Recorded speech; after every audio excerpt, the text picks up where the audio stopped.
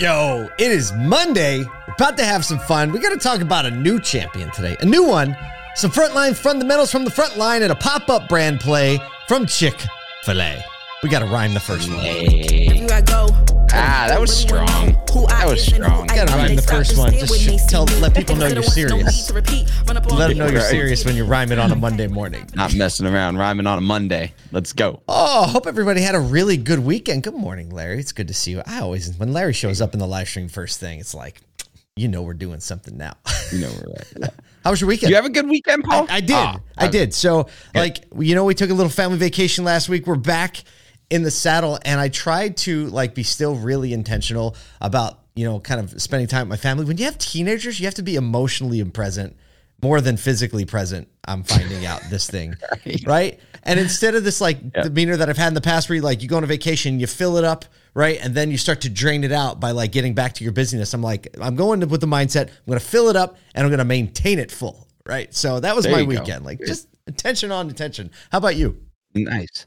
Oh, no, it was a good weekend. I mean, we had a nice little chill weekend, and my parents were in town for a day, and so that was nice, and got to just chill with that. We literally, I think we went out to Chick-fil-A, speaking of Chick-fil-A, and that was it. Everything else was on the chill mode this weekend. All right, we'll take that. We'll take that. Hope everybody else had a good time out there. A lot of cool things in store for this week.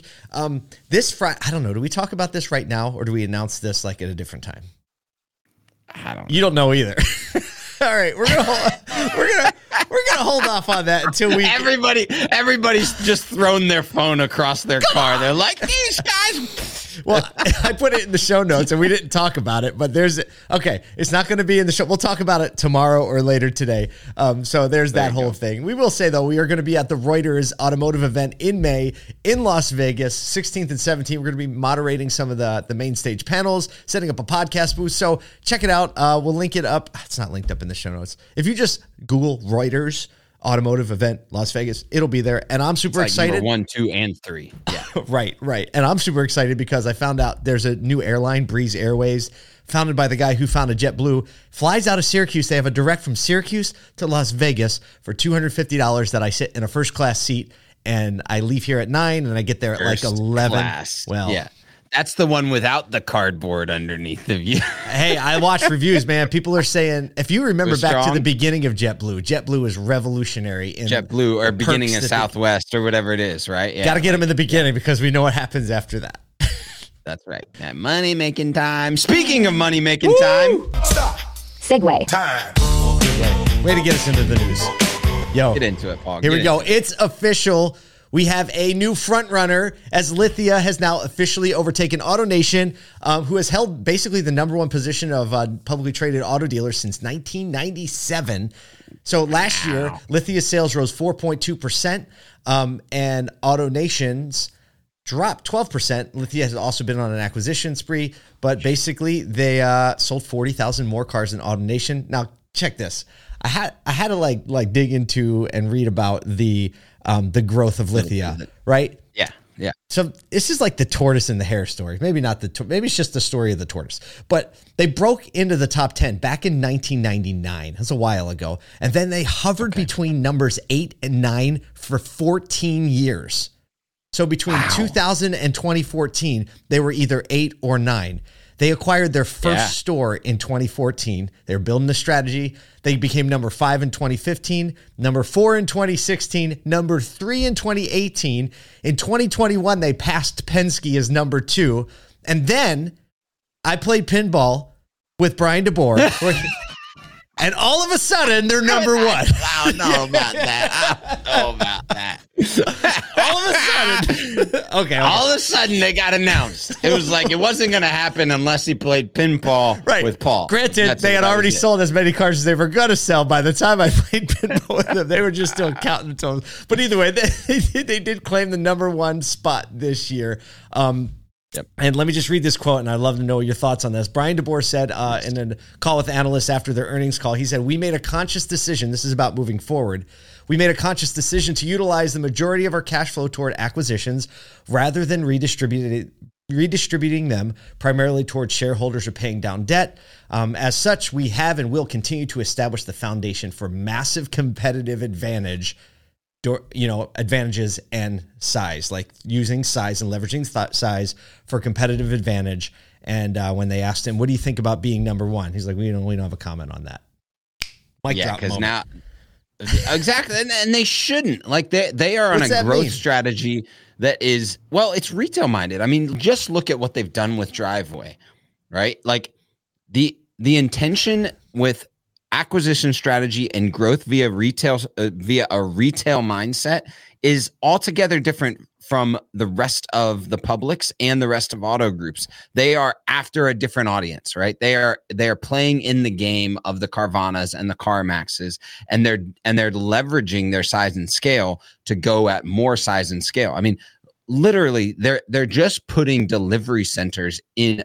I mean, Brian DeBoer said it multiple times. Like they want to have a physical location within 100 miles of every single U.S. citizen, and they're after that goal, and it serves both a local game and a national game with the Driveway strategy. They've been very intent about their intentions, and I don't think it's going to slow down anytime soon. Like he said, they're going to leverage their cash position to go after acquisition, not paying down debt or paying stockholders. And I think that the stockholders are responding kindly to that. I don't see how you could not. And for me, and this is the encouragement that I give every single mid to large size group, is leverage your scale to become bulletproof, right? They are a used car operation and a machine when it comes to future-proofing themselves against any OEM changes, as well as including themselves in OEM direct-to-consumer sales, because they become the most logical choice for distributorship. So like this strategy, in my opinion, is sound, and I don't see any reason why they're going to get anyone catching up anytime soon. You know, I'm thinking like, okay, what's going on in the AutoNation halls or the Penske halls or any of the other publics? And if they're smart, it's fun to be number one, but the reason Lithia is number one is because they picked a strategy and they stuck to it, right? They didn't follow like the pop culture wave of like what we should do this year and what we should do that year. And so to your point, like paying attention to where it is that you're going and just being like, hey, okay, it's fun to be number one, but we're not even going to comment on that because it doesn't have anything to do with how we're going to execute our strategy best, right? Like the consumer will decide which strategy is working best in the end anyway. But, a lot of Brian DeBoer, and if you know and getting to spend a little time with him and reading about him, it's like he's a man who he sticks to the fundamentals, man, and he just hammers it home. Yep. Speaking of fundamentals. Stop. Segue. Real segues this week. I guess done with the trash segues of last week. Yeah. The Friday was tough. It was coming in hot on Monday. Real segues. You want to take this one? No, you got it. All right. Okay. I didn't know if you're leaning in. So there is an awesome email that exists in automotive, and it comes out every Saturday, and it happens to be called the Weekly Recharge. No, we do. We have an amazing. It's funny. I'm able to partake of the Saturday email because I'm not a part of building it at all. So when it comes in on Saturday, I read it and I get to experience it like super fresh. And this week I read the email. I was like, man, these are so good. They're so good. And we try to feature someone on the front lines of the industry with a fresh, not reported anywhere else story. And this week it was a story of about Jordan Cox, the digital marketing manager at Gates Automotive in Middlebury, Indiana. And he talked about his mentor. He talked about what his role is in the company, his mentality, and he's like a real deal, like getting it done player in the game. He's the marketing manager and he pays attention to marketing. He makes content. And he was talking about, he's talking about his colleague Clint and their mentor who passed away recently. And there's so many nuggets in this. I'm going to read this from the article. It says, a few weeks ago, Clint and I were talking and laughing and crying, and we decided to come up with as many Sam-isms, Sam was the mentor, as we could. Clint and Sam both grew up on farms, so they'd pull together all these farm sayings. And from time to time, one of the favorites that Sam would say is, we ain't farming half as good as we already know how. Right? Yeah. When I read that, I titled the email for this weekend because when I read that, and I think I actually messed up how many people opened it because there's kind of a little farming, not perfect grammar there, but we ain't farming half as good as we already know how. I mean, Michael Cirillo said this over and over, and people over and over at NADA said we have to get back to the basics.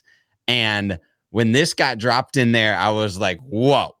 What it really means is that we have all the know-how. We have everything put in there. We have like all of the tactical and practical pieces, and we're just not doing the things that are necessary to farm good now. That hits hard, man. That hits hard, right? Especially in the industry. Right there. Well, it really does segue off the Lithia story and so many other great operators. No matter what new technology or great new idea, we already have the answer, or likely know the answer to whatever problem we're trying to solve, and it's probably something super basic because of a neglected fundamental. And the last thing they mentioned in the article, he's been thinking in terms of knowing how to treat people. We know how to talk to people. We know how to help people. We know how to help them and move them toward what they want. I thought it's just a great reminder for the industry, for anybody, like literally for anybody in everywhere, whether it's relationships, you're having a relationship issue, you're having a workplace issue. You and I have spent a lot of time in ministry, and it's like, look, it's like people don't need another book on some new way to position the content or a catchphrase. No, you already know what you're supposed to do. You just need more adherence to the knowledge you already have. So I know right now, if anyone listening thinks of a situation and they're like, actually, I probably already know how to solve this. If you just think about it for 30 seconds, you'll probably want. So just wanted to give a shout out to Jordan Cox for just reminding us as an industry, and follow him on LinkedIn, follow him on social, look him up, show him some love. He makes great content. He's a great engager with the audience. So thanks for giving us some of your time. And we just thought it was so good. We had to share it this morning. Just did. Yeah. Thinking of things. It was so good. Now, speaking of things that are just so good. Stop. Segue. 3 in a row. Oh, man. This one, I read this one, and I'm so glad you put it. There was, just as a note, if Paul and I would have both put the show together, there would have been 33 articles. So many good things to talk about today. We on for an hour and a half because there's just a lot good going on inside and outside the industry. But Chick-fil-A is, being themselves, and they are opening their very first The Break Room, BRAKE. A storefront pop-up in Manhattan's Upper East Side where food delivery gig workers for services like Uber Eats, Grubhub, and DoorDash can take a break between deliveries. So they're going to be open from Monday through Saturday, naturally, from 11 to 7 to food delivery workers showing a proof of delivery within the last week with one of those services. They're going to have bathrooms, beverages, bike storage, outlets for phone chargers, a variety of seating, Wi-Fi, just a place for these people to go. You think about that. You are a lone ranger if you are delivering any type of food. Yeah. Yeah, you are. Especially in New York City. And you're an employee of all of these different places, right? You are wearing the brand of a Chick-fil-A or an Arby's or, whatever it may be. You're wearing the brand of that. And let me tell you, I bet you anything, people getting their Chick-fil-A in Manhattan over the next couple months from people that have visited the break room, man, it's going to be next level. Yeah. I'm telling you right now. It's so true. It's so true. This is an opportunity. The example that they set in saying, like, serve the people without anything that directly comes back to you, right? It's got multiple layers of effectiveness. Number one is what you just mentioned, right? You think they're actually going to benefit from them in food being hotter, them getting priority service from, yes, it's absolutely. But another layer of it is all the attention that you get from doing something, filling a need that just needs to be filled. Earned media on like we're talking about. No, it's a temporary thing, right? But they're just showing and they're paving the way. And like, I'm even thinking like, gosh, auto dealers have so much leverage in so many different communities in all across the country to do something like this. And it doesn't even have to be a permanent installation, right? This is a 4-month pop-up. It's a 4-month pop-up. And here it goes. Oh, we got some comments coming in on this, but it's a 4-month pop-up. Joe, let me get his name right. I'm not going to get it right. Saracino, Saracino, Joe Saracino, Senior Vice President of Brand Strategy and Advertising and Media at Chick-fil-A, said every day Chick-fil-A operators look to show care for their team members and communities in which their restaurants are located. The food delivery community is an extension of that same experience Chick-fil-A restaurants provide our guests, an increasingly significant part of our business. We created the break room as a small gesture, a little thank you for them who serve our guests, especially in a market experiencing high demand and sometimes harsh winter weather conditions. New York City Mayor Eric Adams, they're already kind of paying attention a little bit to this need, saying like, hey, most people have a break room. Food delivery folks don't, so they're going to like transition some maybe newsstands and things like that into rest areas. But the Chick-fil-A break room is where it's at. The concept will remain open through April 13th. All right, I'm gonna give you 3 just the lowest hanging fruit that a dealer could possibly leverage right now. 1, parts delivery drivers. Oh gosh, you're getting parts from Napa and I mean, all these parts delivery places throughout the day. These people are always on the road running, right? It's not your person that's sitting behind the parts counter that can go to the break room, right? So make a space in parts dedicated to them. Leave a couple snacks, leave a couple sodas, a couple waters. Make sure that they know where that's at. Boom. Second, delivery drivers for new vehicles and pre-owned vehicles. You know, the people that drop them off, always on the road, always on their own.